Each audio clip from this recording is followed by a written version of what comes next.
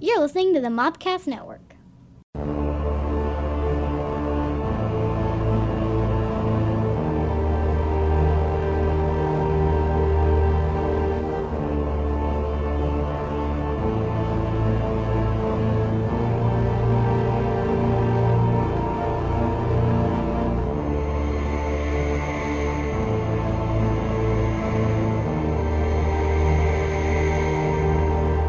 Welcome to the Cult Movie Cantina. Woo! This is the podcast that look at some of your favorite cult films, adds of alcoholic beverage, Yeah, that's me. introduces someone who's not seen them, Definitely me. and then we talk about it.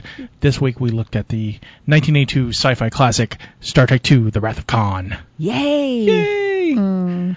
I'm your host, your Native American pop culture spirit guide, Scotty, and I'm joined by, as always, Your facilitator of fun and lady of libations, Stephanie.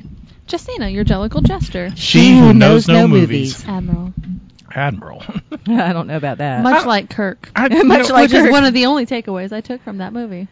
I think it's appropriate for this episode that she's allowed to be. If she wants to be an admiral, that's fine. I feel She like can be especially the fact that I connected it with Kirk. There you go. Okay, thank you. She Because that could was be- a thing. Admiral. Admiral Justina. Cool. Admiral Justina didn't check on our progress.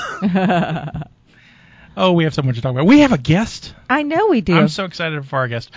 Our guest is what I would consider a local celebrity. Absolutely. In certain zip codes. A Mobile legend. A mobile legend, definitely. Again, only in certain zip codes. I can drive a very short distance and be non-legendary. From the internet famous Uncle Henry show, it's the one and only Uncle Henry. Thank you for having me here. One of my favorite movies of all time I'm will be discussed. surprised by that because you don't seem to me as a Star Trek fan. I know you're a fan of certain things. I know you like Ronald Reagan and the Alabama football team, Roll Tide.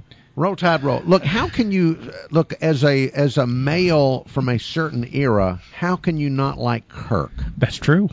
Kirk's amazing. I mean, No, this has to do with generational things, Justina. Oh, it And definitely does. Generational and all of that. So Kirk, how do you not like Kirk? Well, we'll get into this. Yeah, right? we'll get into that. Before we get started, though, as of this recording yesterday, we heard some tragic news that we just want to reflect on. Chadwick Boseman, oh my goodness. who played Black Panther, and Jackie Robinson and Thurgood Marshall, and just an amazing young actor, passed away suddenly yesterday of colon cancer at the age of 43.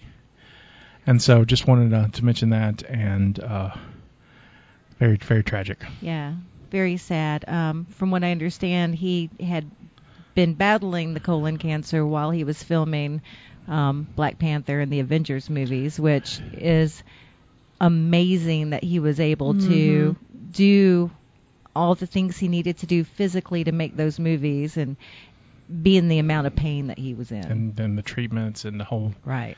Just an amazing young actor. Someone that would just... I just turned 43, so it's a little... and you were just in the hospital with issues yeah. and just kind of, hit close to home. Absolutely. And so I just thought it would be appropriate for us to start the show and talk about that for just a second. But let's get into the movie itself. So the film we saw was Star Trek II: The Wrath of Khan from 1982. We're going to watch the trailer now.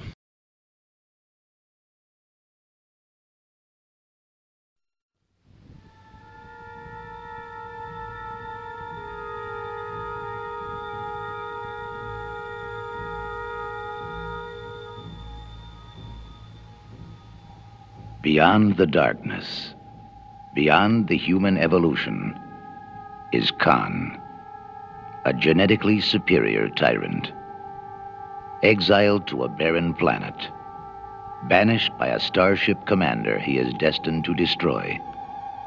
Left for dead, he has survived. I'll chase him round the moons of Nibia and round the Antares maelstrom and round perdition's flames before I give him up. There she is. There she is. Fire!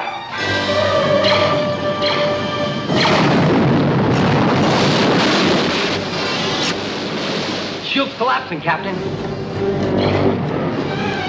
Can you give me phaser power?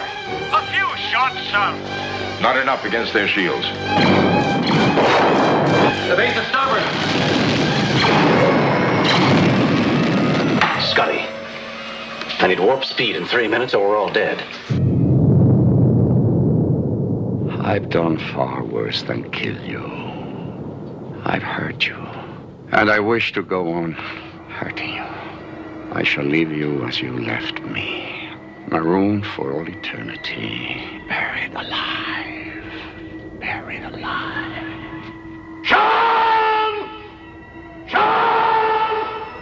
At the end of the universe lies the beginning of vengeance.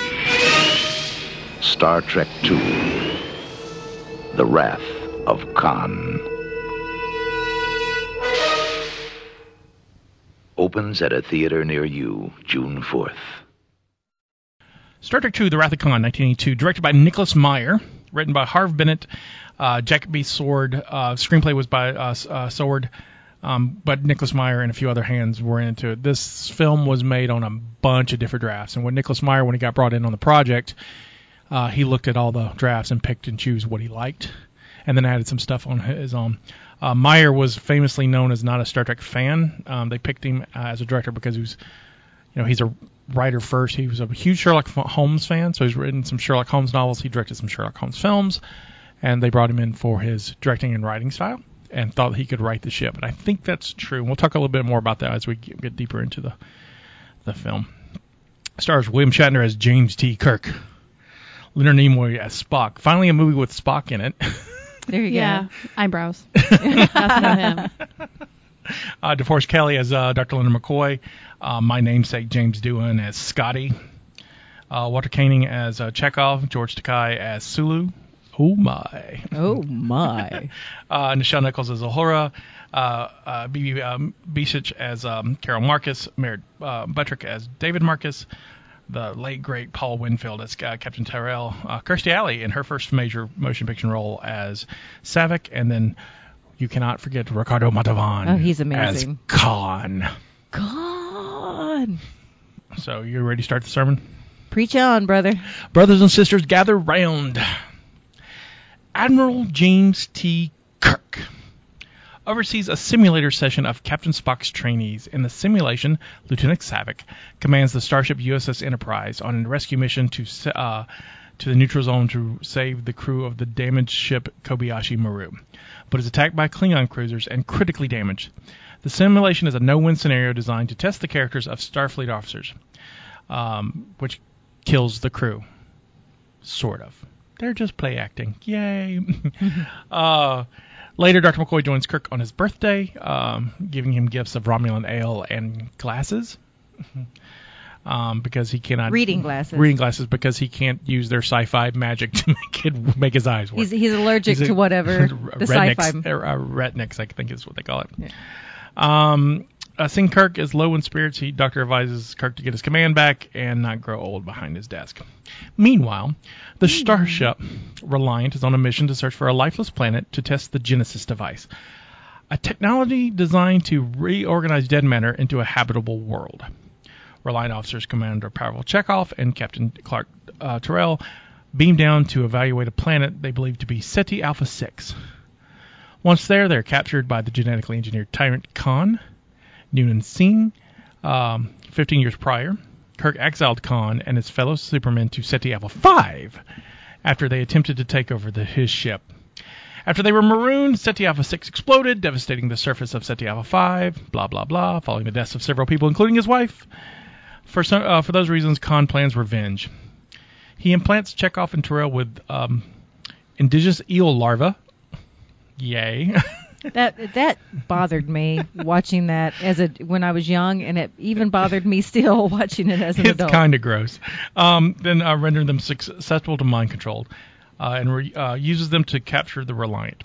Learning of the Genesis device, Khan attacks Space Station Regular 1, where the device is being developed by Kirk's former lover, Dr. Carol Marcus, and her son, David. Kirk assumes command of the Enterprise after the ship deployed on a training cruise receives a distress call from Regular 1. En route, the Enterprise is ambushed and crippled by the Reliant. Khan offers to spare Kirk's crew if they relinquish all materials related to Genesis. Kirk instead stalls for time and remotely lowers the Reliant shields, enabling a counterattack. Khan is forced to retreat and effect repairs. While Enterprise limps to Regular One, Kirk, McCoy, and Savick beam to the station and find Terrell and Chekhov alive, along with the slaughtered members of Marcus's team. They soon find Carol and David hiding Genesis deep inside the nearby planetoid of Regula. Khan, having used Terrell and Chekhov as spies, orders them to kill Kirk. Terrell resists the eel's influence and kills himself, while Chekhov collapses and the eel leaves his body. Kirk destroys him. Khan transports Genesis and the Reliant, intended to maroon Kirk on the lifeless planetoid, but is tricked by Kirk and Spock's coded arrangements for rendezvous. Kirk directs the Enterprise into the nearby Mutapa Nebula. Conditions inside the nebula render shields useless, compromising targeting systems, making Enterprise and Reliant evenly matched. Spock notes that Khan's tactics indicate inexperience in three-dimensional combat, which Kirk exploits to disable Reliant. Mortally wounded, Khan activates Genesis, which will reorganize all the matter in the nebula, including Enterprise. Though Kirk crew detects the activation and attempts to move out of the range, they will not be able to escape the nebula without the ship's inoperable warp drive. Spock goes to resolve the warp drive in the engine room, which is flooded with radiation. When McCoy tries to prevent Spock's entry, Spock incapacitates him with a Vulcan nerve pinch and performs a mind meld, telling him to remember. Spock repairs the warp drive and Enterprise escapes the explosion, which forms a brand new planet. Before dying of radiation poison, Spock urges Kirk not to grieve, as his decision to sacrifice himself to save the ship's crew was a logical one. A space barrel is held and Spock's coffin is shot into orbit around the new planet. The crew leaves to pick up Reliant's marooned crew from Celti Alpha 5. Spock's coffin is shown having soft landed on the surface of the Genesis planet. Credits. Yay. So there's a lot to unpack here. There's a lot. I feel like that was just such a... There's so much missed in that synopsis. Well, it's just a synopsis. We don't want to. We want to save it all for the discussion. That's true. So I want to start with Justina. Please don't. Because oh god, this morning we got a text from her. We have a little private message where we all talk, and she said, and pretty sure I said this is the worst. I'm pretty sure. I think you said boring is more. Oh no, I said boring, but I think I started with this is the worst. I think you did. Let me see. I've got it. Oh, right here. They're looking. It's going to be this is the worst. That was my first message. Oh yeah. These movies are the worst. Okay, there it is. As in Star Trek movies. Star Trek movies have been the worst so far. My bad. These movies are the worst. And it's just so boring. It's. So what are your thoughts? Well, I learned a lot from your synopsis. Like, I didn't know there was, like, a connection between the Doctor and Kirk. Like, there's so many... Okay. I know there was action, but the music was more action-filled than the action? Like, it was like, oh, no, we have to go. And then they walk leisurely and, like, tell me about this. Let's talk over here in the bridge. Let's have a conversation. And then the music was like, da-da-da-da-da-da-da-da. And then they would get hit, and you would just see people jump. Like, there would be an explosion and the actors would just jump to the side. I was like, I can't right now. It doesn't help that I don't know the people. So you can tell that there's, like, the Doctor and Kirk at the very beginning are like, well, they know each other. They've got to be friends. But I don't know them. And William Shatner does not look like the William Shatner I know from things from when he's older. So the whole time was me going, is that you? Every time he heard it, I was like, I guess it is. But he does look very different, younger than he does older. Yes. Some people just as we all do. But I mean, some people you can tell. But with William Shatner, I seriously the whole time was like, that's Kirk, right? The one with the glasses on, reading right there. I don't know. It doesn't look like him. I know him from Psych, the TV show that I enjoy a lot.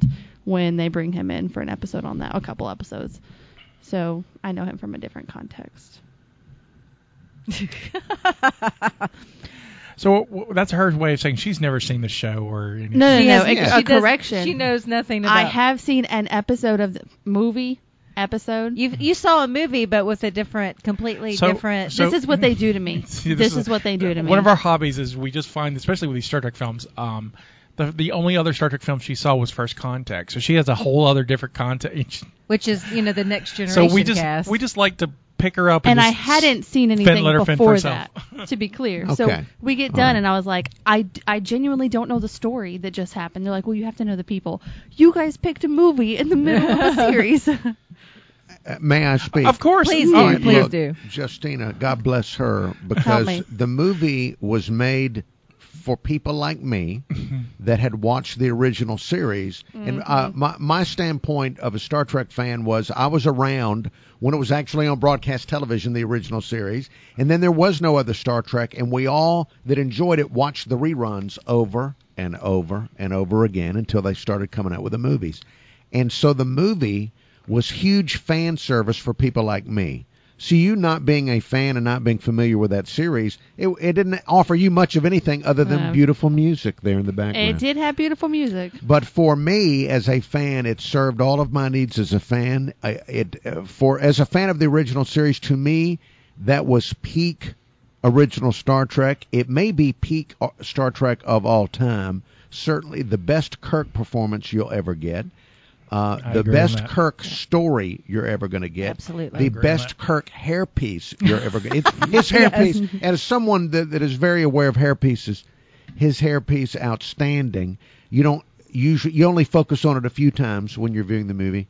And the back and forth between William Shatner and Ricardo Montalban never gets old, Justina. I can watch these two old men going back and forth with the wanting revenge and vengeance and just the back and forth. So much fun. Probably the best Star Trek battles in space. I can't think of another one that had the same impact. It just, as a fan of the original series, top to bottom, it is peak Trek, and it also lays the ground for future stuff. So many things referenced in the future that stuck with the entire franchise, like the Kobayashi Maru. Absolutely. So do you think that this movie may not have held that same level if you don't know the story of the characters? I realized that someone unfamiliar with it and not of that generation would not nearly enjoy it as much as somebody that would. I thought about that a lot when I was watching it. I thought, would somebody unfamiliar with Trek like this as a movie? I'll tell you, I have a female relative that's older than me, an aunt, and she went and saw us with us back in the original. She was unfamiliar with Star Trek, and her comment was that she liked the uniforms. Oh, my goodness. That was her only comment, that she liked the uniforms. I was surprised by the uniforms because everybody was wearing red, and I felt like those were the people that died. I thought that was orange. And that was red coats. No, that was like clearly orange that they were wearing. No, okay, you're saying you thought they wore orange. Yeah. I don't know. It was I like just remember a burnt orange. Why are they all wearing red? Are they going to die? And there's a simulation at the very beginning. They all die. And I was like, well, credits. We knocked this movie out fast. And then they got up, and I was like, just kidding. My husband told me that when he first saw the movie, he was young, a kid, basically, because he saw it in the theaters when it first came out.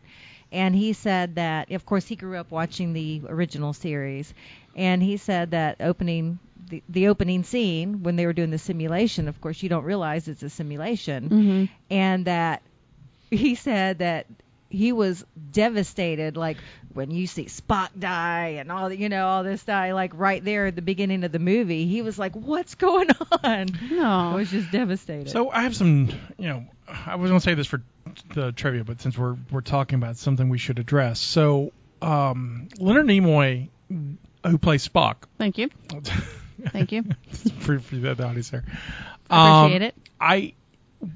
Was famously done with the role.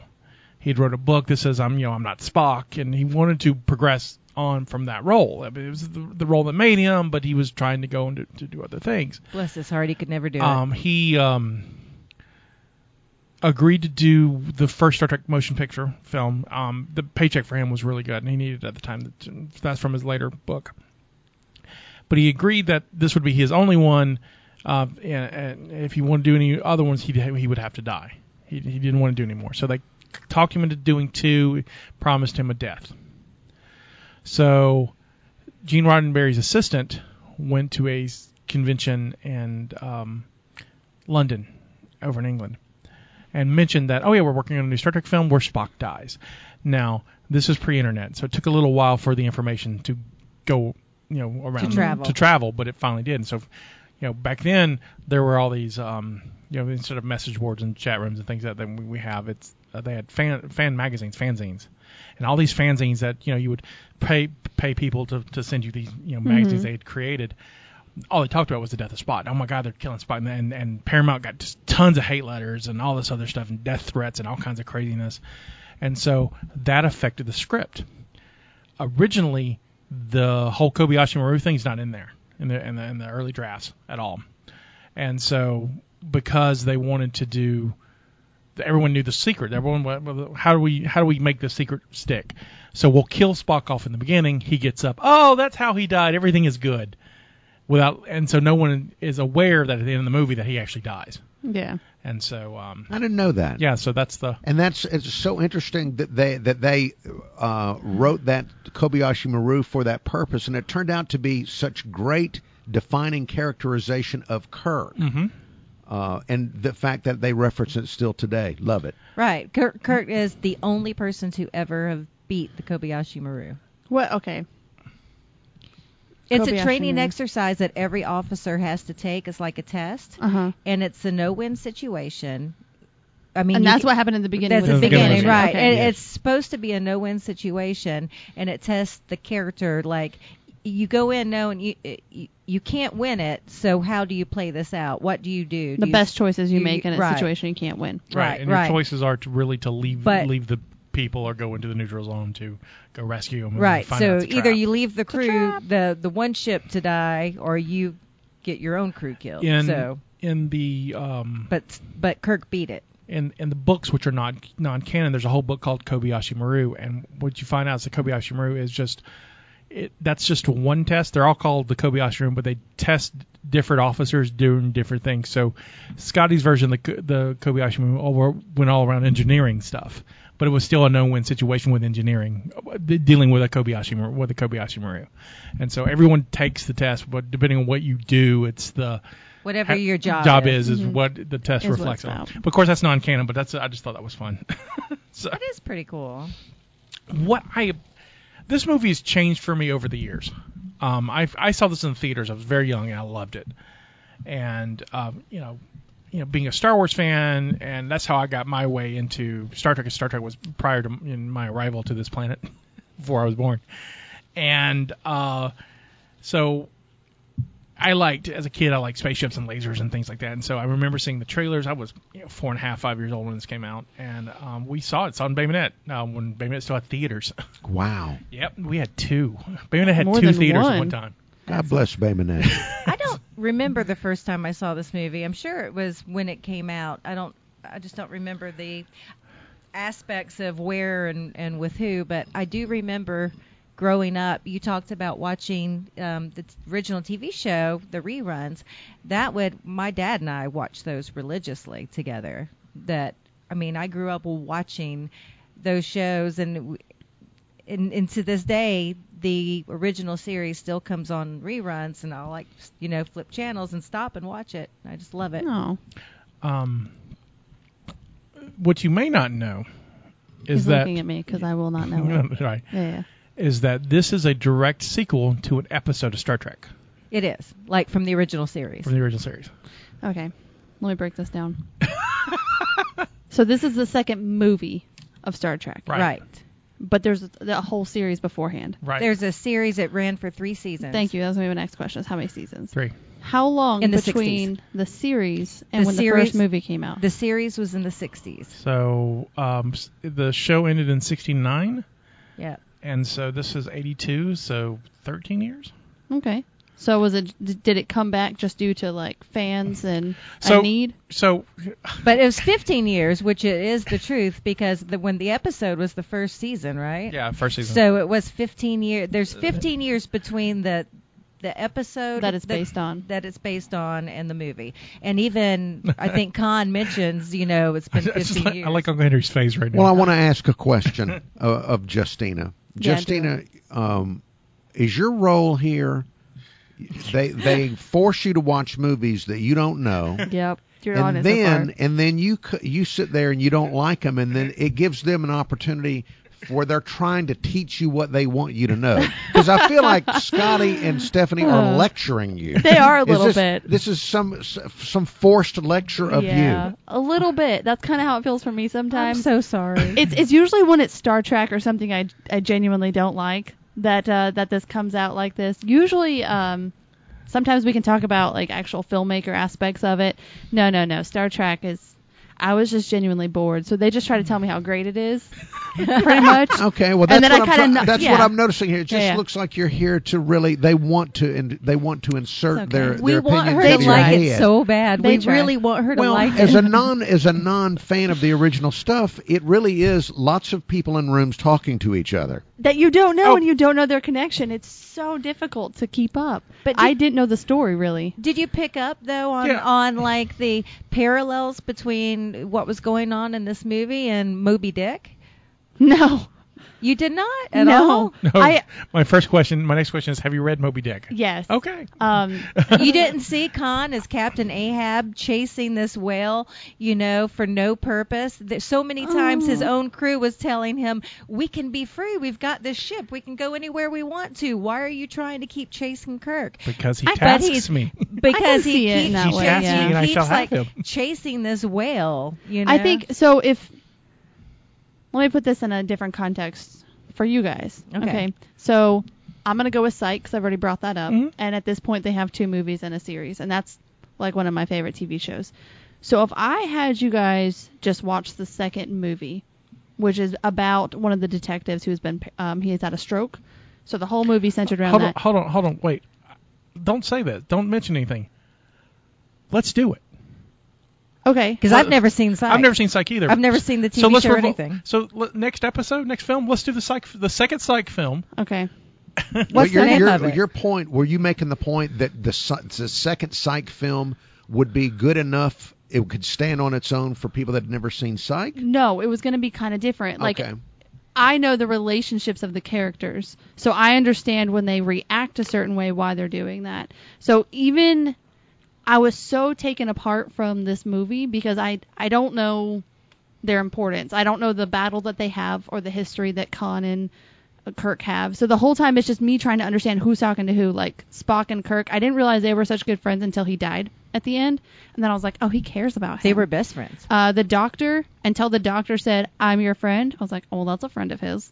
There's so many things. I didn't know that the son worked with the lady. I didn't know they were related. But on that, though, there's a scene where after Kirk gets the orders to go to Regular One, and it goes to Spock, when Spock's in his room and he's meditating or praying or whatever he's doing. And there's this whole conversation about, who should take over the ship, and you don't see that there's a bond there. 100% don't remember that scene. See, and that's my next question. What else do you do when you're watching these movies? Okay. I mean, you're obviously doing something else also. Usually it's crocheting. I tend to crochet when I watch movies. I did sit in one spot, and I have a hard time sitting through movies. I did sit and watch this whole movie sitting in one spot.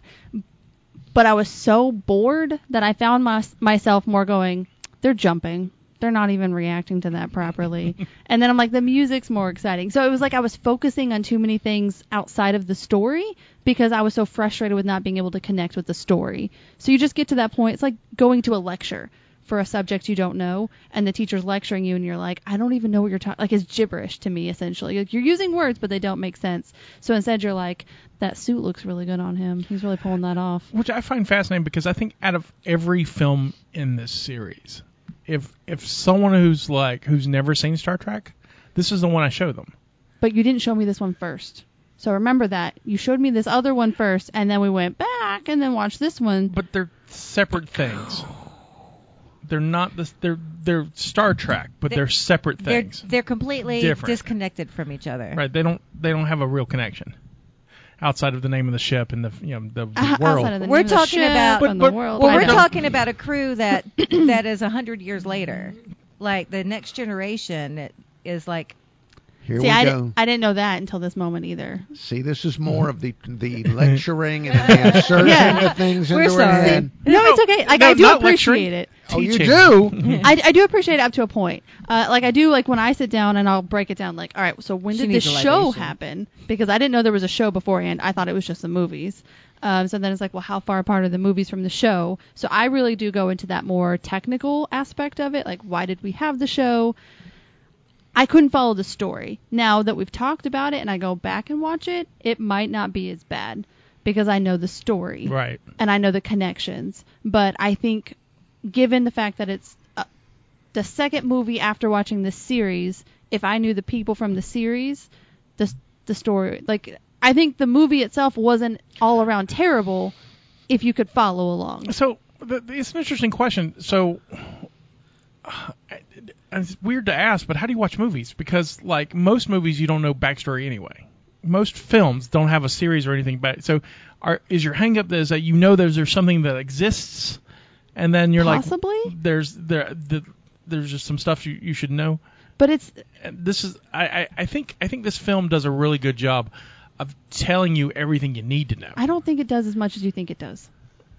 Like, if we find somebody that doesn't know Star Trek, and we just... But Well, I mean, no, I I had would- seen something I before. would We like to talked try about it a this little again bit. on somebody else who's not seen. Yes. This is our Star new Trek. experiment. But if we were to find somebody else and not tell them anything... Because I cannot put myself in her shoes because I have known Star Trek my We're entire gonna have to go life. find Amish Right, country. but I agree with her point to a degree. I think that, yes, Scotty, they do establish the friendships between McCoy and Kirk and the friendship between Kirk and Spock. Mm-hmm. But all the other relationships with the original cast members, there's a lot of fan service with. yeah.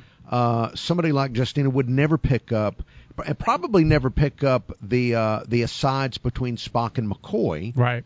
Because there were several cute moments in the movie that she probably did not think were cute because she didn't realize Right. the friendly rivalry between Spock and McCoy. Where Like, McCoy's constantly call him a blue-blooded alien. Green-blooded.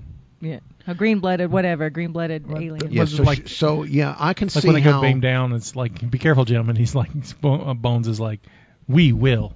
Yes. Yeah, those yes, weren't funny to me. Those moments were like, okay, Yes. all right, cool. But I do think that if you knew the story, that those moments would be better and you could connect more. You do hit a point where you can't connect with something for long enough that you're just like, all right, well, they'll guide me when we talk about it later. It's fine. What I was saying in the beginning, that you know, I saw this movie early as a child, and I loved it as a child because of its lasers and space stuff. And as I got older, I loved it because it's a Moby Dick allegory, and it's wonderful. But as I'm getting older, the message of growing older and how do you approach growing older?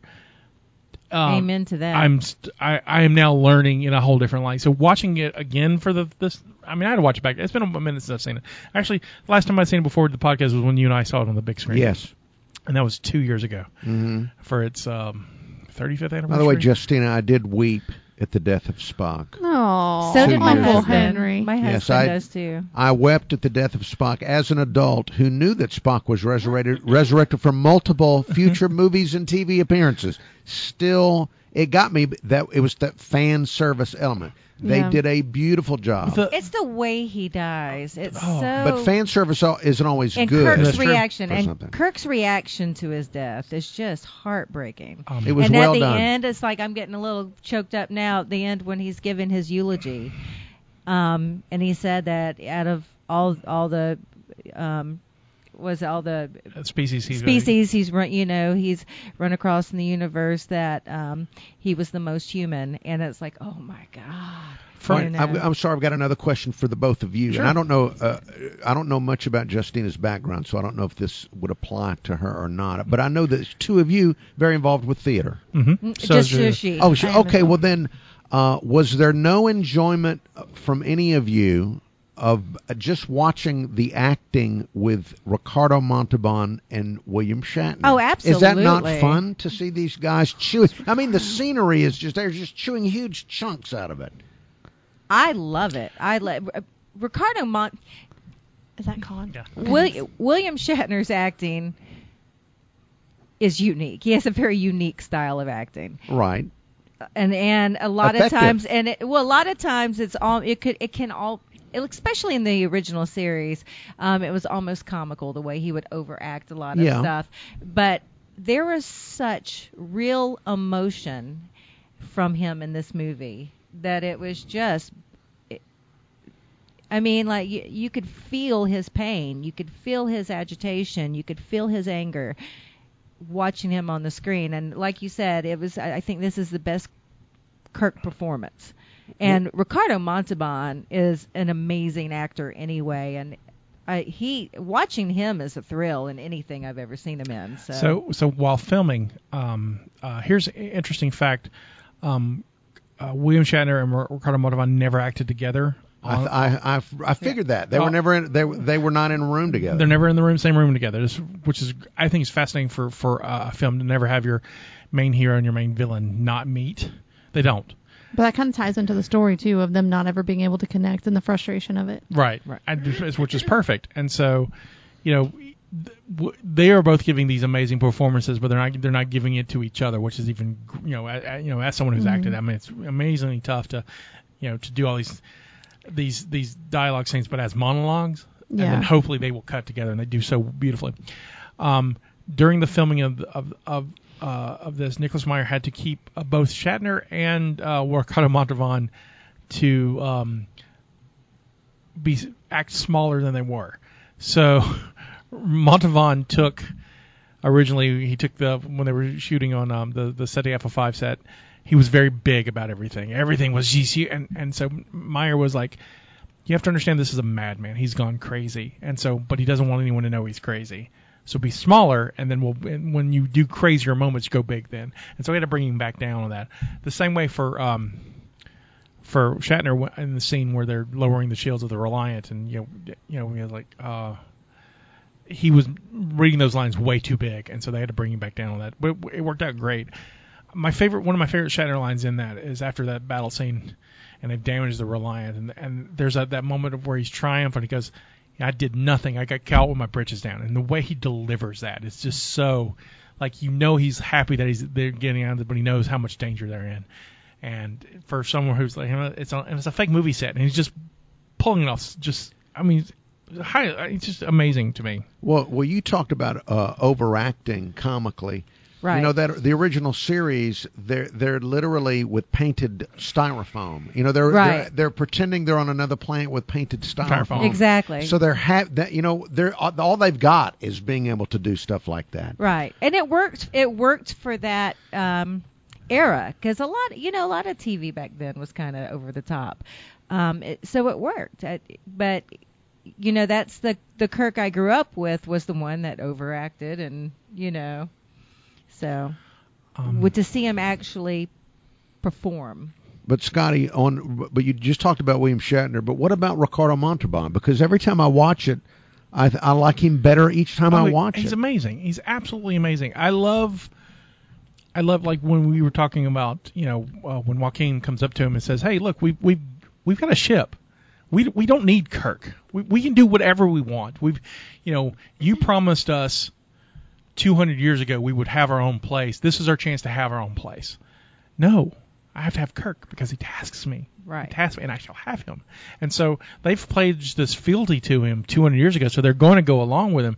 But you can see that they're not on board. They're like, why are we doing this? We can escape, We have escaped. We've escaped. We have a ship. We can go wherever we want. And it's like, no, we have to kill Kirk first. And so he's so good. Even his reveal, just slowly pulling off those gloves of that suit and then removing his helmet and just Chekhov, and just that just reverence, and it's just which by the way, Chekhov was not even in the episode of. He did show up to season 2. I know. Justina, what did you think about them putting caterpillars in people's heads and their ears? Oh, that was disgusting. Okay, so you did see that part while you were crocheting. Yeah, I did. Yeah, I can do a lot while I crochet. At first he caught that thing, and I didn't know where he was going with it, and then he pulled something off its back, and I was like, oh, gross. And then he put it in a dish, and I was like, oh, he got 2 of them, and there's 2 people. So I really thought he was gonna like put their head to the side and just like drop it, and I was bracing for it. But then he put it in the helmet. I was like, that's much better. Oh, but then you Theatrically, that's much better too, because you can direct that a lot easier too. You're like, it's in the helmet. Here it goes. Fun fact about the suits: they were not. They didn't have air when they were filming them, so they had radios inside to let everyone know when they got too hot or they couldn't breathe. So they stopped filming, let them breathe, put the helmet back on them. So. That's interesting. Being a suit that's probably supposed to. While we're provide talking, go ahead and let's get to the libation. Let's talk about that. And okay. I'm going to take off my earphones for a minute while I gather my supplies. All right.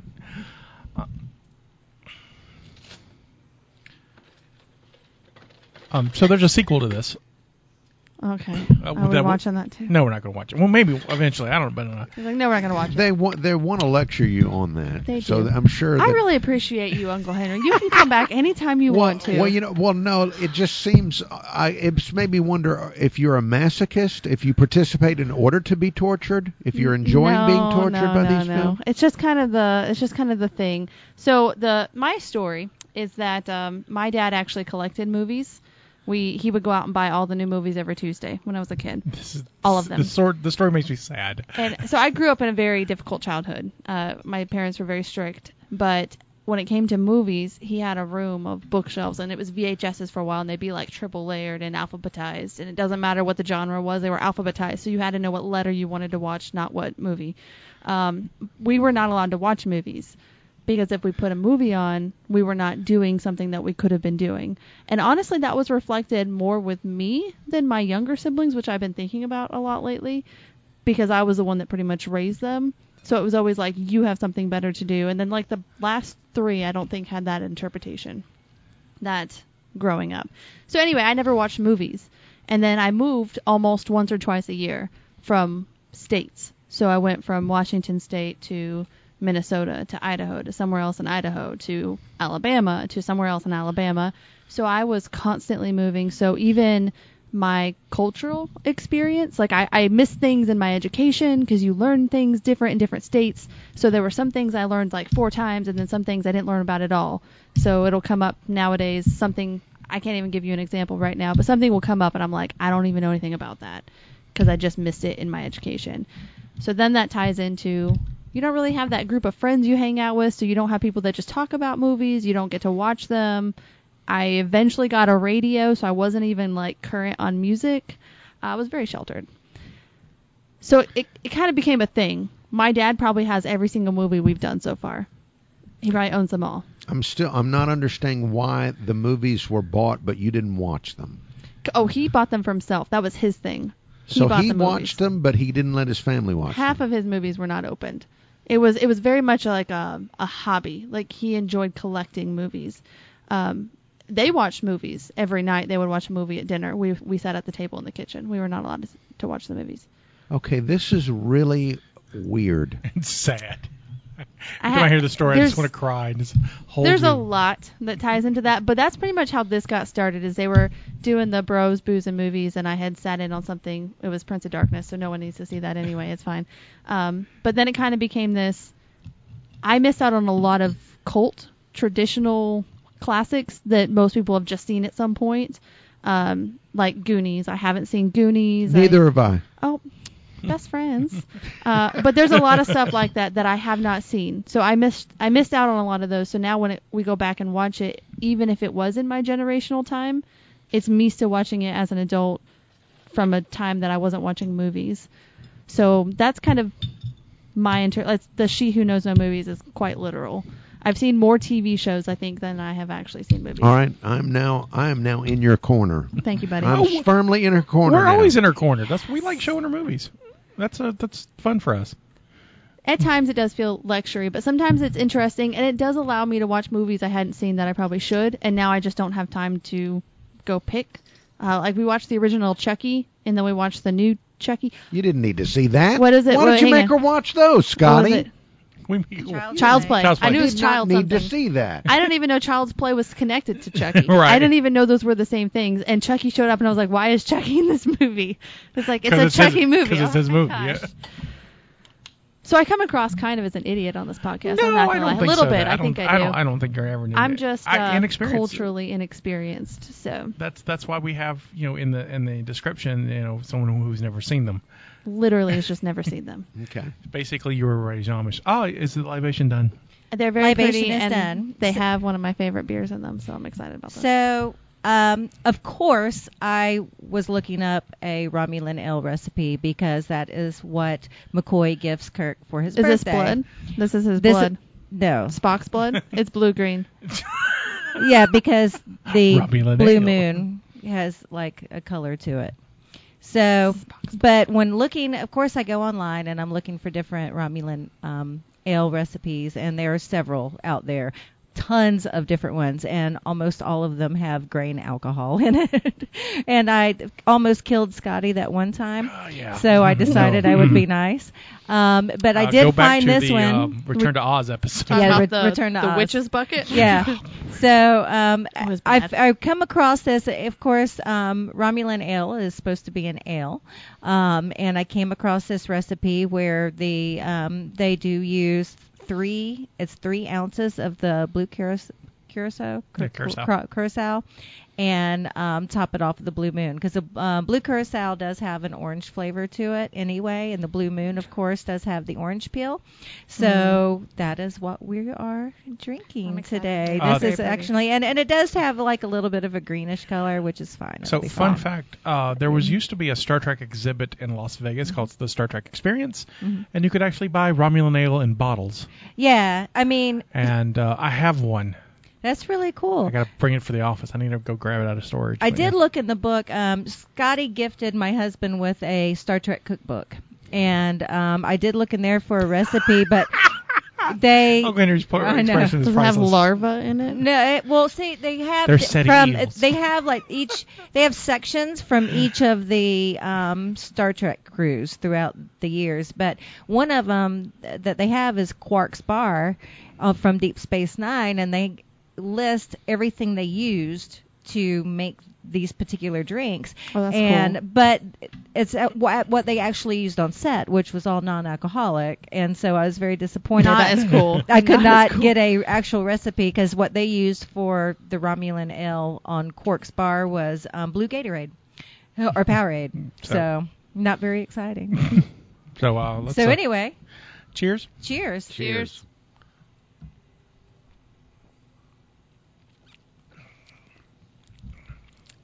Well, that's tasty. It's not that bad. No, it's not bad. It's surprising. I can really taste the orange in it. Yeah. Well, you're supposed to. Right. All right. Orange has a kick to it. Here, Justina, when you finish that. Yeah, I'll take there's extras. So I found some Apocrypha. Thank you again for our drink, our lovely Lady of Yeah. Libations. So to Kirk's birthday. Happy birthday, Happy Kirk. birthday. Happy Oh, birthday, yes, happy Kirk. birthday. Yes. Nice glasses. The Apocrypha. So the original subtitle of this was Star Trek: The Genesis Project. Then it was changed to Star Trek II: The Undiscovered Country. And then it was changed to The Vengeance of Khan. The last one was discarded because of Star Wars Episode 6: Return of the Jedi. They were like, we can't have that. So they Star Wars always getting in the way basically of the Trekkies. That's what they're called, right? Yeah. Trickers, Trekkies. Trekkies. But so they settled on Wrath of Khan. Star Trek 6 would eventually be called The Undiscovered Country. I like the Wrath of Khan. I do Undiscovered too. Country is one of my favorites. Also directed by Nicholas Meyer. It has a Hamlet feel to it. That's Nicholas Meyer. That's It's great. his whole thing is like the reason why this movie exists because he likes Classic theater. No, he likes classic literature. Horatio Hornblower. He just likes sailing ships, and so goes. They won't give me money to make a Horatio Hornblower movie, but they'll give me a movie.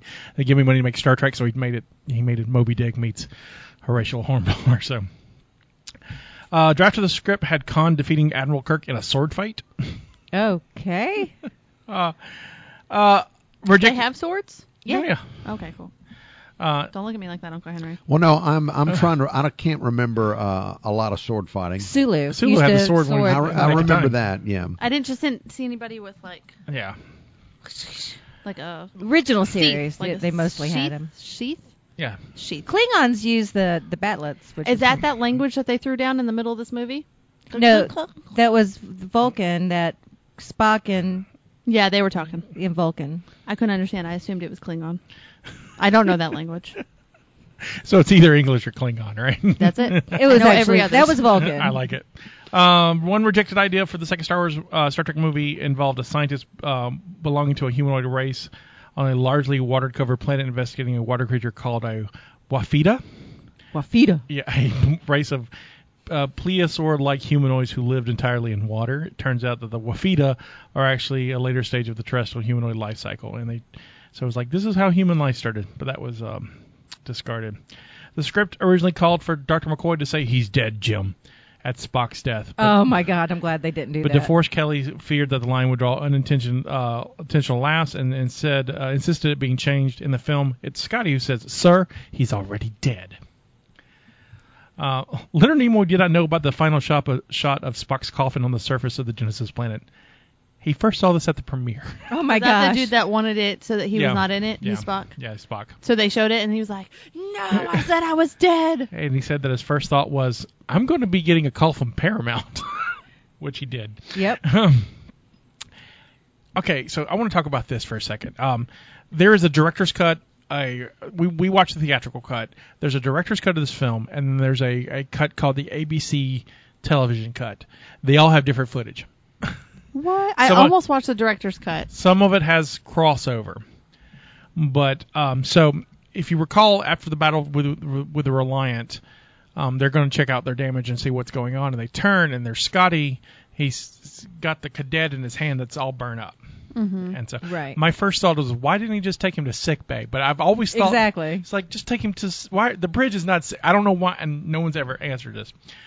He needed them to see how bad it was, Scotty. And so you see, and you see at the end of the, when he dies, Scotty's very upset about it. And so you think Isn't that the kid from Witch Mountain?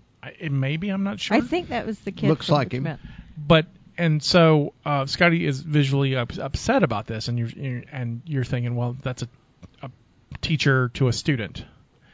Not so. In deleted scenes from the original release, Scotty explains that Peter Preston, the young man who died, is his nephew.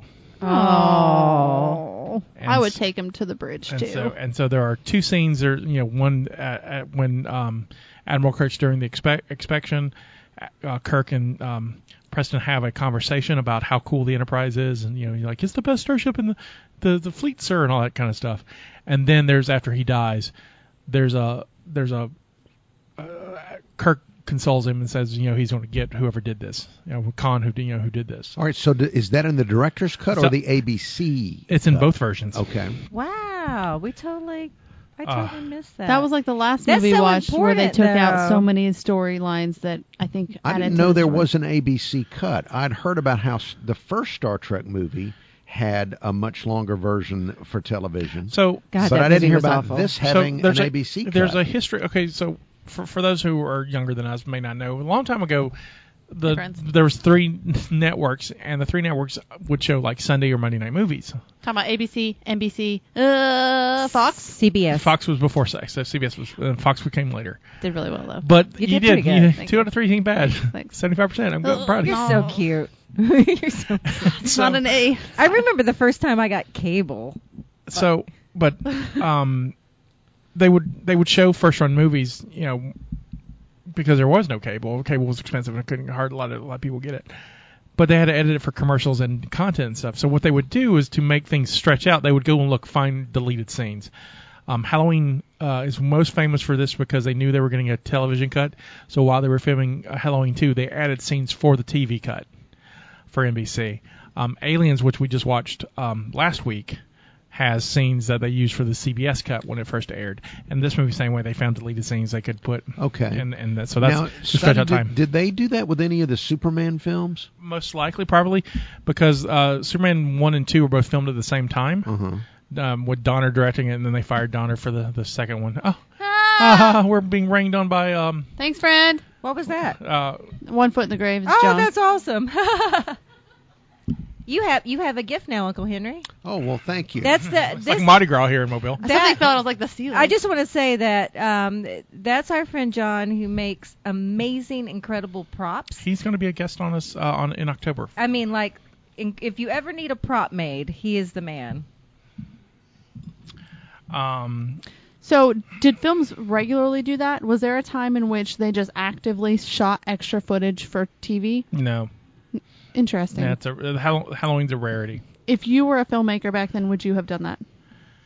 Probably. Depends on how much money I got paid. It usually just comes down to how much money. NBC paid a lot of money to show Halloween because it was such a popular film.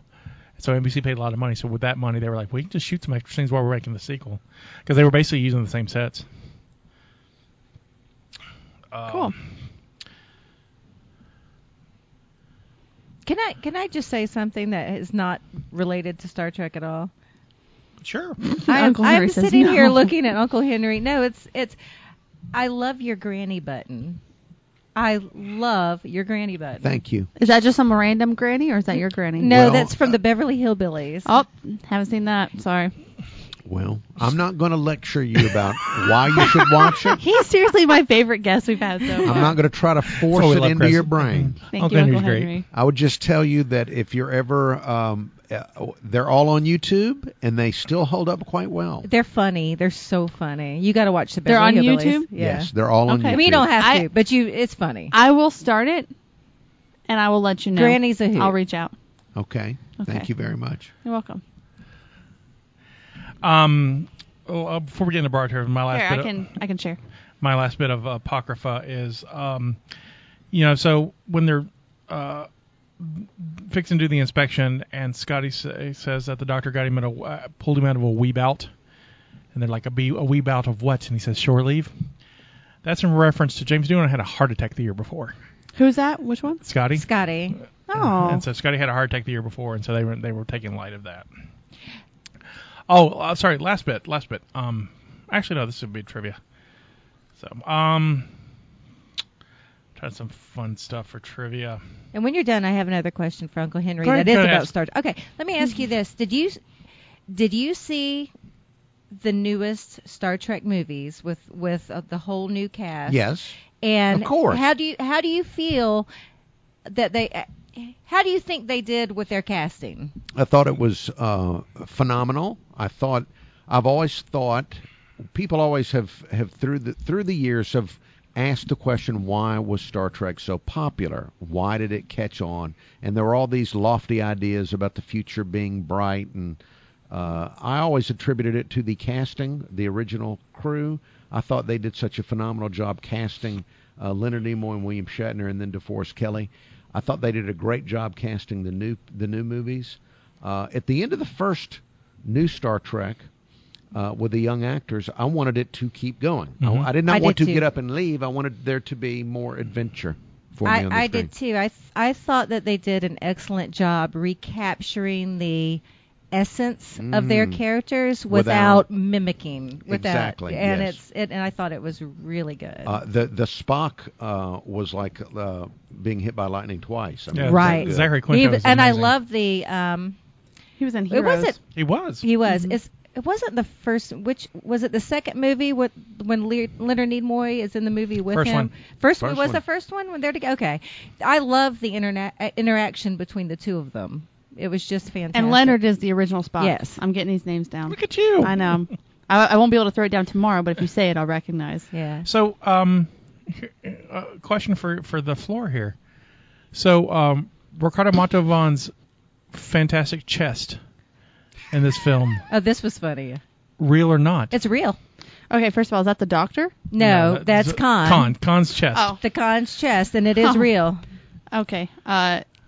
Because I know the assumed story. real. I never once thought it was fake.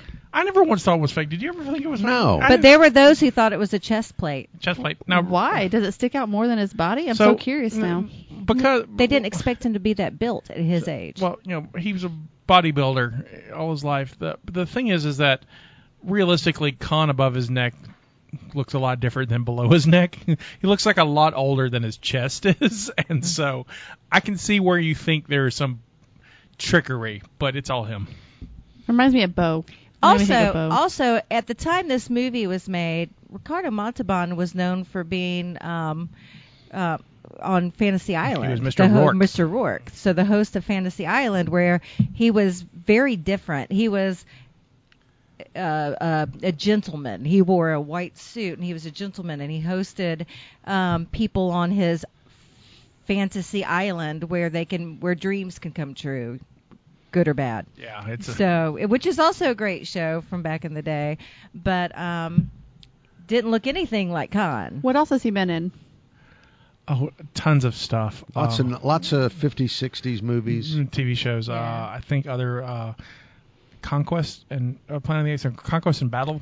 He's in the last two, I think. I'm sure he also portrayed Native Americans. Yes, he did. Some cultural appropriation. Well, there. there's cultural appropriation in this too, because Khan is supposed to be from India. Oh. But he's not. He's Mexican. But he's not like Mexican. His actual original family came from Spain. That's why he looks different than most Mexicans. He's actually more Spanish than Mexican. So but he is. A little background for the episode that happened that led into this. So in the world of Star Trek, there is a World War III that happens in the 90s.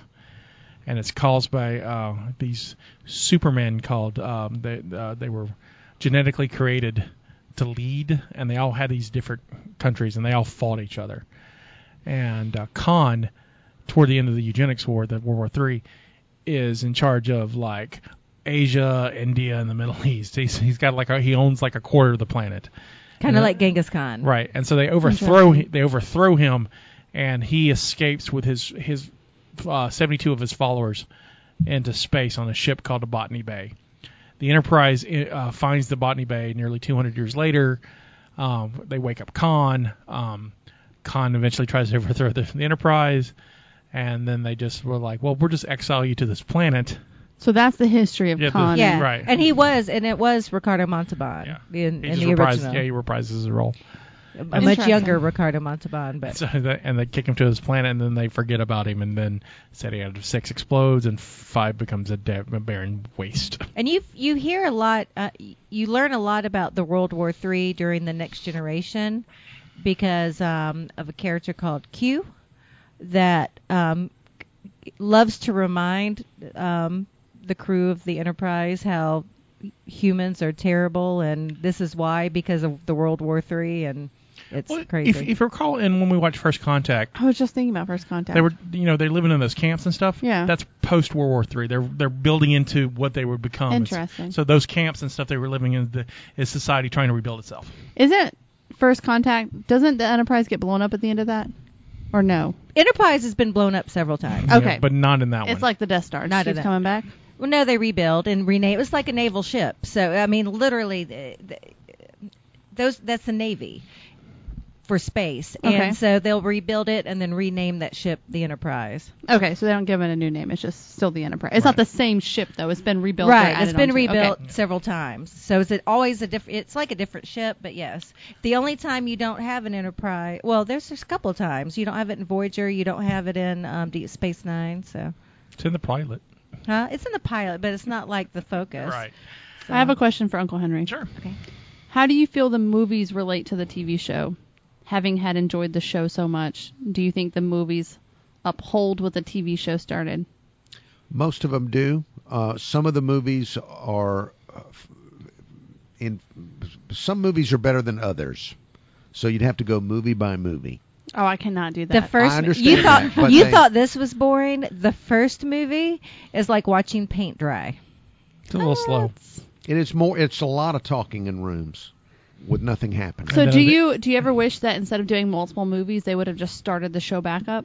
No. In that era when they were in the 80s when they were making the movies, special effects became more important than ever before, but they were also more expensive, and you never would have been able to afford to do that in a weekly series. Now you can, TV show. because they have all the new technology. Right, but not in the 80s. So not in the 80s. That's a good point to make. So let's talk about this for just a sec, because it's part of history and part of the trivia. But Star Trek, Paramount was wanting to do a network, like a television network in the 70s. They were going to make the 4th network.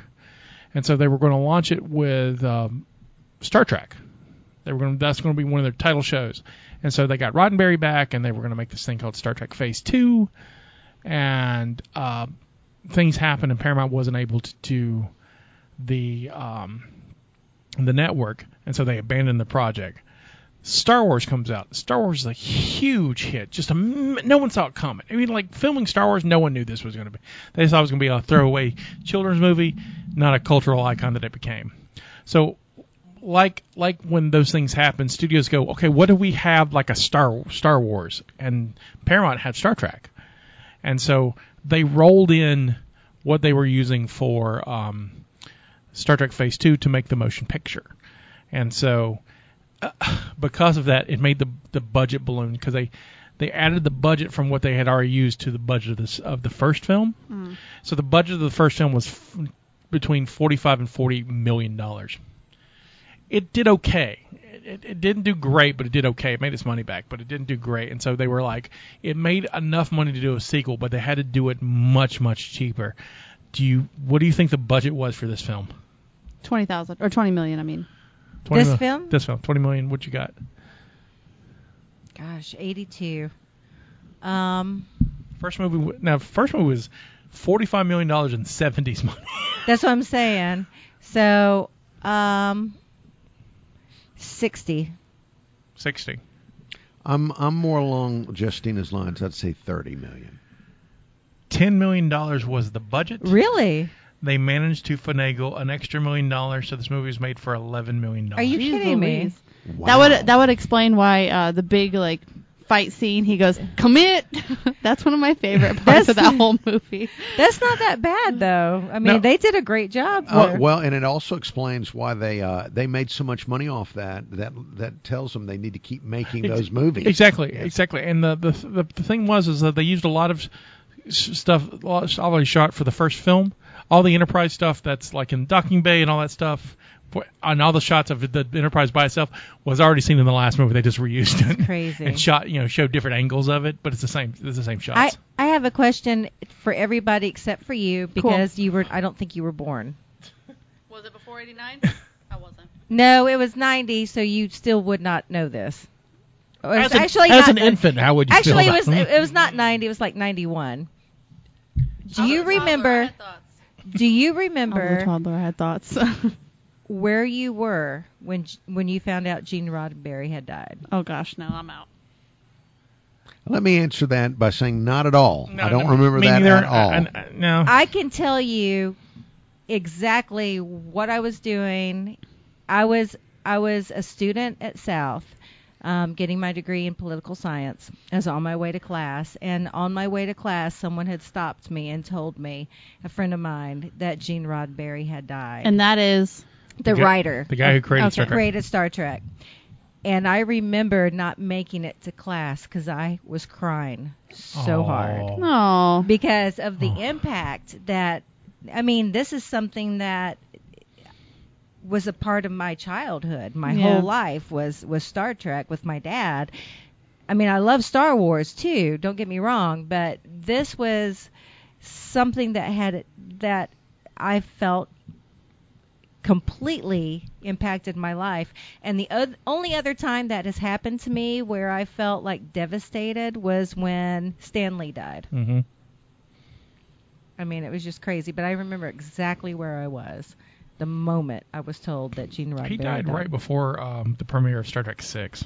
Yeah. I remember that, but I don't remember. Scotty, one quick interjection. You mentioned that after the shocking success of Star Wars, that the studios were looking for anything Star Wars-like to get out.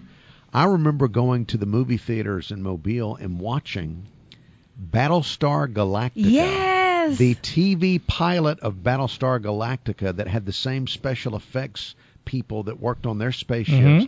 They put it in theaters because people wanted to see the special effects. And so I remember seeing the TV pilot of Battlestar Galactica. I saw it on TV and then went and saw it in the movie theater.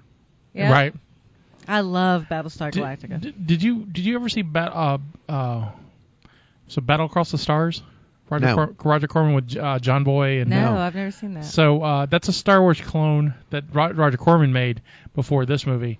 And he made it on a zero budget, right, I'm sure. Right, but they have the same composer, but that movie didn't do so well, so he used a lot of the same music in this film. He just copy paste, and so he did. Great composer, by the way. James Horner, who did the Alien soundtrack from the last movie. Okay, really good. A couple more things before we move on. How about Khan's people? So Khan's people, meaning the actors playing Khan's henchmen, were Chippendale dancers. Oh, that makes sense. They were in good shape, so Yeah. they need someone. Never knew that. to defend it, so They're on a tight budget. They needed somebody who looked superior. So in movies, if you have a speaking line or a couple speaking lines, you get paid more, and you usually get a character name and your credits in the film. This is not so for Khan's right hand man, Joaquin. Are you serious? Right. Who's played by the great Judson Scott, who's been in a lot of sci-fi stuff. Yeah, he's been in a lot of stuff. A lot of TV, a lot, and so he doesn't have a screen credit because of his agent, because his agent thought that he could negotiate for a higher percentage and did not get it, so they didn't credit him at all. That's terrible. I would have fired that agent. Bye. Kick rocks. Kirstie Alley's character, Saavik, was originally written as a Romulan, half Vulcan, half Romulan. Oh, really? I thought she did, she did such a good job in this movie and, of course, in the next movie as well. I was really impressed with her performance, and I love Kirstie Alley. Of course, she was popular on Cheers. Yeah, this is right before Cheers. Yeah, right before Cheers. This is the one that failed the... She didn't fail it. Well, because no one could win. I just heard an interview with her where she talked about this, and she said that after her audition, I think her mother died in a horrible car accident. Oh gosh, it's terrible. And her father was in the accident, was in the hospital, clinging to life, and they waited for her, even though she was an unknown. Instead of recasting the role, they waited on her to come back to film the movie. That's awesome. And I think she's awesome. Which is unusual for Star Trek. Well, she was. Star Trek, because they usually screw over people. She was an unknown. She had not been in a movie. No, this was her debut. Her audition must have been pretty great. She was good. She made a great Saavik. Since we're on Saavik and some stuff, this is for you when you're talking about the other language you thought was Klingon, which was Vulcan. Leonard Nimoy and Kirstie Alley actually spoke English in that in that scene, and they just reversed the sound. Oh, that's crazy. And so that's do they Vulcan. do that with all Vulcan? No, they just did it for this movie. Klingon is actual language, and it's actually a recognized language now that you can learn, which is kind of crazy. Do any of you three know Klingon? I know a couple of words. I know a few words, but not. There are people that You're know my favorite. No, look, that's a sign that you've gone too far. You've gone too far. All right, Scotty and Stephanie, throw it down. If you've learned, you should be, as you mentioned that you crochet. Do you learn a language that no one really speaks, or do you learn a skill in life that can help something? You should learn to do something like crochet rather than learn Klingon. No offense to the Klingon listeners out there. Uncle Henry's very busy. He doesn't have time. He's got two dogs. There's a lot of other stuff to learn. He's got two dogs, and they're very busy I've never dogs. tried to learn Klingon. I've picked up words from watching the movies, and I know what these words mean. There are people that actually learn the language, and I'm with Uncle Henry on this. Why? Who are you gonna converse with? Trekkies. Everyone needs a hobby. Stephanie. Everyone does need a hobby. That might be their relief. My second language is German. Our hobby is this podcast. My second language is German, and I feel I have far more people to speak German with than I do Klingons. But I would like to know the words that you guys know. Yeah, Scotty, talk Klingon. Okay, what is kablak? Kapla? Kapla means success. Oh, it sounds like kabloo, like failure. So that's the opposite. So every time if you're at a convention, you see a Klingon dressed up, you just yell kapla. No. And so there's that. Kapla. I do love the Klingons. I just don't. I do too. I like their whole culture, the whole warrior kind of mentality and the honor system that they go by, and I like their weapons. I think they're really cool. So I like the fact they like to drink a lot. So in this film, we celebrate Admiral Kirk's birthday. Which birthday is it? Oh, I don't know what his actual birthday is. Oh, I want to guess. How old do you think he is in this movie? Okay, it's been not Shatner. It's been 15 years. Which birthday? The birthday in the movie. In the movie. So I feel like if it's been 15 years since the episode is based on, I'm gonna say you gotta be at least a certain age. I'm gonna say 45 is my guess. Calm down. That's my guess. 45 is my guess. I'm gonna say 49. 49, 45. Uncle Henry. Is it mentioned in the movie? It is not. Okay. It is not. My guess would be 50. You're the closest. It is his 52nd birthday. Wow. Did you really just one up me, Uncle Henry, right now? Just I'm Price, sorry. Price is right. Price is right. Well, I was really thinking more about, like, they make more in the future. How long are you allowed to do this before you have to retire?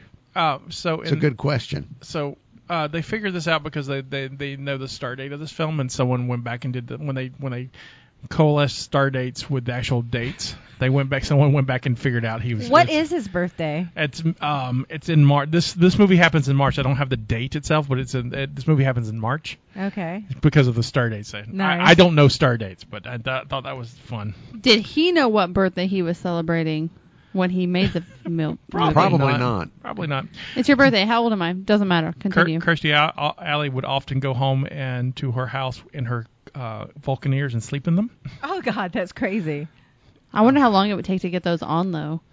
It's probably just like latex glue or something. Back in the 70s? So do you remember in the you remember in the film where Savick is quoting regulations to the Admiral and Yes. and Spock says that he's aware of the regulations.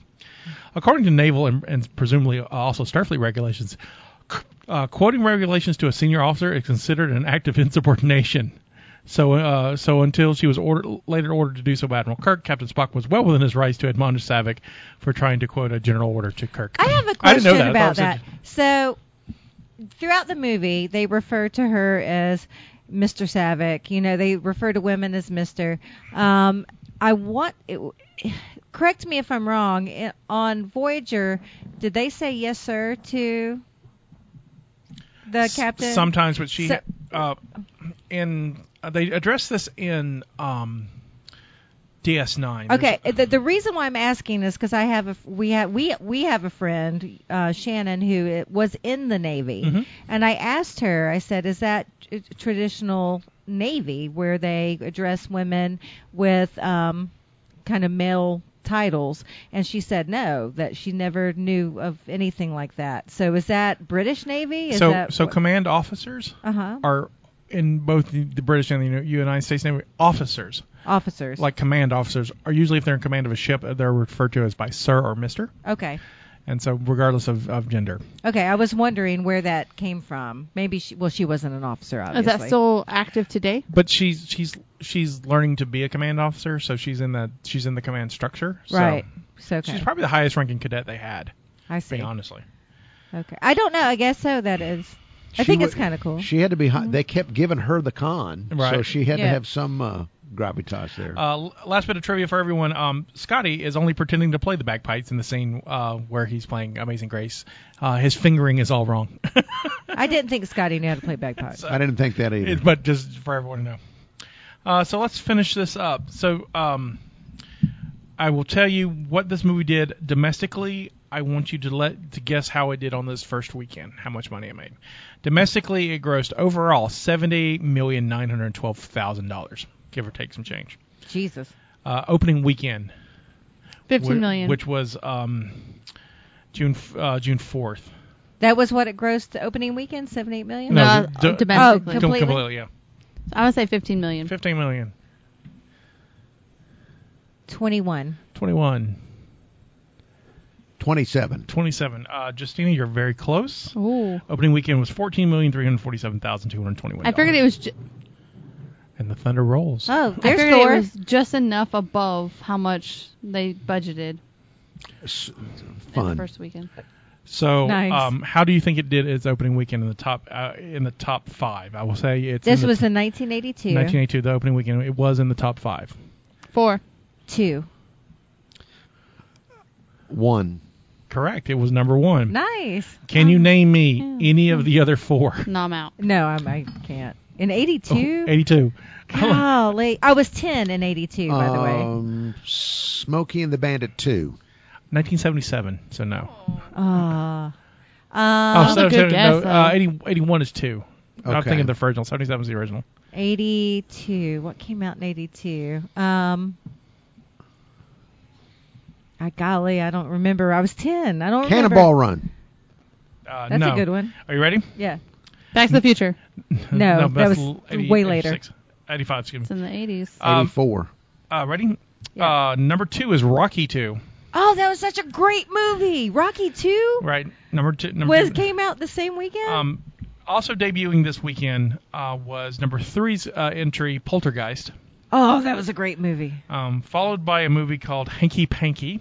I don't remember that. That had Tom Hanks in it though, didn't it? No, it did not. I had to look it up. I didn't know, but I looked it up. It's Gene Wilder and Gilda Radner film. Okay. I don't. Directed by Sidney Poitier. Oh Jesus. Okay. And number 5 was Conan the Barbarian.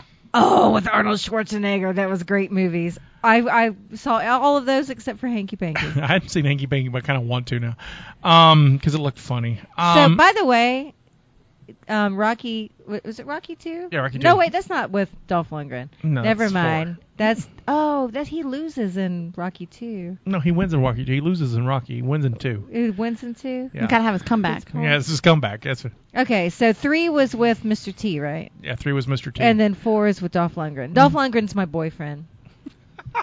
Does he know this? Oh, he will if I ever see him. Oh, he will. All right, so I will tell you this, that luckily grossing $78 million, this film is in the top 10 films of 1982. That's amazing. Where did it land? 9. Oh. 9. Oh, 209. What do you think, Uncle Henry? The question is, it was a top 10 film of the year? Of the year 1982. I'll say 3. Number 8. Oh, wow, we were close.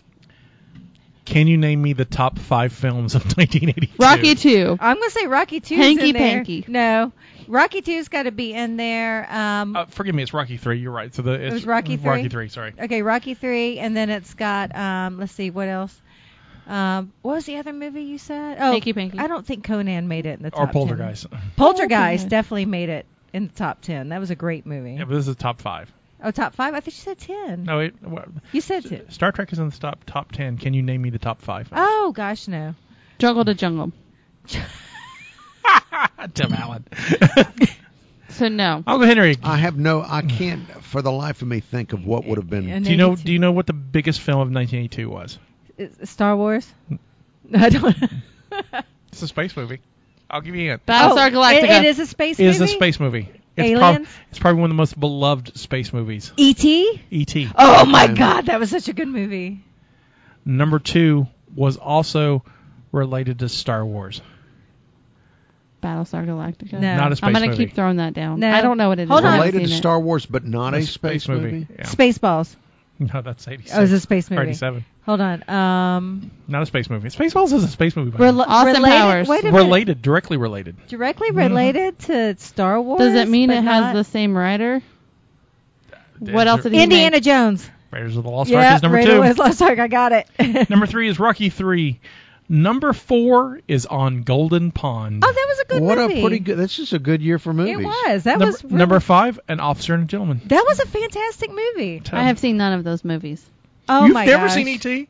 Oh, You've never pieces seen of Raiders it. of the Lost I've Ark? seen pieces of E.T. E.T.'s You've going never on the seen list. Raiders of I the haven't Lost seen any of Indiana Jones. We've talked about that. Oh, that's... Oh. Yeah. And now at this point, I'm no longer watching, like even going to try to watch them You're because gonna, I've seen none you of are them. going to love those lectures. You are going to love best. those lectures. He's the best. I mean, those are good movies. You need to watch Raiders those. is okay. I like Last Crusade, but I'm No, not my see, I'm a favorite. Raiders girl. I like the first one. And the second one If you is love the archaeology second and one hate is my Nazis, you'll love Raiders of the Lost Ark. the second one's my favorite because the little Asian kid, Dr. Jones, Dr. Jones, is great. I think that's offensive now. I'm sorry. It was still funny. He was in the Goonies too. Which she's also not seen. So I went to film school. There's another like level. Yeah, she to went to this. film school and hasn't seen these. I went to films. film school. So there are some of these movies where I've seen scenes from them because I had to of her- watch scenes and then like comment about them, but I have not seen the full movie. So like E.T., I've seen scenes from E.T. because I watched them for film school. Okay, I've got to ask. Yep. You were not allowed to watch films. Right. But then you went to film school. Why Yeah. did you go to film school? Because I really enjoyed directing. I did Okay. that for plays in school, so I always wanted to be a film director and retire with my own theater. And went to film school for 3 years and had to step back because it's stupid expensive, first of all. And hit a point where I was like, it became very competitive because things became more accessible. Technology became a little bit easier for people to just be directors. And I have 3 kids, so I was like, I'm not going to fight as hard as other directors would. So instead, I'm going to focus on theater. Okay. I like the way it makes people feel. Okay. Film directing has got to be much different from stage directing, right? I mean, It is, in you're a sense. telling a story with pictures. I don't necessarily enjoy directing in theater. I do more production managing and stage managing. And you're great at that. Yeah. Every time I do a show, I enjoy that a lot. Stage manager. As someone who's been in both, she's so good at it. I have been in both film and on stage, and it's completely different. Mm-hmm. And I've not directed, but I can see how it would be completely different to direct a film versus a movie, because you are, when you direct a theater, you know, you've got your whole cast and you have rehearsals and you can schedule rehearsals and you have a lot of control. As a movie director, you're under budget restraints, time restraints. You can't, there's nothing is done consecutive. You shoot things out of order. You do the same shots 50 freaking times because of different camera angles and different things going. I would be frustrated as a film director. See, I think film directing and production managing / stage managing are kind of more on the same level for those reasons. It is more chaotic. You do have to work under restraints. I do think that you get more creative and effective films if you have a smaller budget, like we saw with this film. Yes. Because I think when you have money, the mindset is, it's fine, we'll scrap it, we can do it again, we have the money. But when you don't have the money, you have to really go, well, how can we make this work? And you're more creative and you can come up with better ideas. Right. And so you do have to have that aspect as a film director. Being a theater director, you're putting a lot of your responsibility on the actors themselves. Like you have to be able to know that as soon as this opens, you're no longer in control of it. So the best thing you can do is just let them know where they can go so they can be seen and they can be heard, and then teach them how to display that emotion. But after that, if somebody forgets their line, they just have to know how to be that person they need to be. I think the focus is different. As a film director, you have to be able to trust your casting, because you don't have time. You don't have a lot of time to spend on character development so much. You have to trust your actors, I think, they need to do their job, because you have to worry about what's going on over here and what's going over here and what's going on over here and on all of that stuff.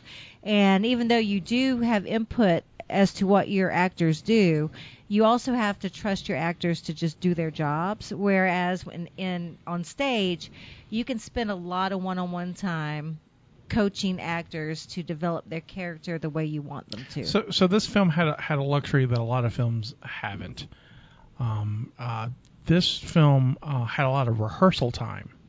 Oh, that's most crazy. movies don't have rehearsal time. That's crazy. Again, as you say, you must trust your actor. You cast an actor, and you may not see them again until you're on set or wardrobe or anything. But your first real interaction as a director with them is when they're on set. So you have to trust them to know their lines and do their job. Right. And then you work together. In theater, you have that rehearsal time. Nicholas Meyer wanted to do rehearsal time with everybody. He had rehearsal time with everyone except Ricardo Montalban, who was working on Fantasy Island. Right. Couldn't do it. So basically what he did was, here's Moby Dick, read that everything is in there. And that's what Montalban did. And so then, and of course, went back and watched his old episode so he could get the character again. But Meyer's a big believer in rehearsal, because you can he says scripts are overwritten, and this is as he's a screenwriter. Scripts are overwritten, so as you rehearse, you know what to cut. So he's already pre-cutting stuff before there are. So he's also saving budget by. So what you're doing is, well, it's not really saving budget. We're redirecting your budget to rehearsal so it doesn't reflect on the screen. So you'll better performances on the screen, but not so much fluff that you have That's to cut awesome, because you don't hear that often where you have rehearsals for movies. No. I think there should be done. I think so too. But and I think actors would want it too. But it's but then you have to pay the actors for rehearsing, so it gets into the budget. So our final thoughts of the film, and anything else we missed and we wanted to discuss. We'll start with our guest. Final thoughts on the film? I don't know that I have final thoughts, because I still enjoy watching it over and over and over again. To me, it's as a Star Trek fan, it's my favorite representation of the entire franchise, and I always find something I enjoy about watching it. Stephanie? I absolutely love this film. It is very emotional. It brings out, for somebody like me that's not very emotional, it does bring out the, certain emotions. I have a lot of connection to these characters from my childhood. It's a fantastic film, very well orchestrated. I just absolutely love it. Justina. Watch it for the first time with a Trekkie who can tell you who the characters are and their relationships. That's it. That's all I got. I love this film not as a Star Trek film. I think this is a fine example of good cinema. And when I do a list of my top 10 favorite movies, this movie always ranks high, usually 2 or 3, depending on my mood.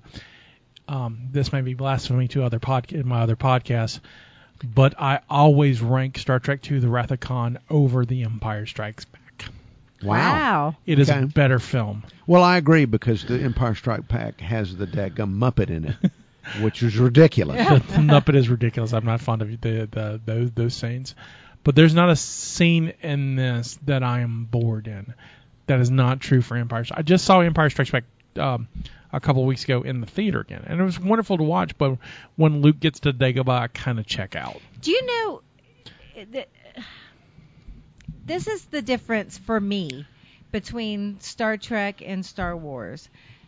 I enjoy watching Star Wars, and I look at those films, and I feel like these are fantasy films. This is great. I look at Star Trek, and I watch these films, and I think this is our future. This could actually be one day reality. Yeah, but we got to get through World War III and the eugenics war.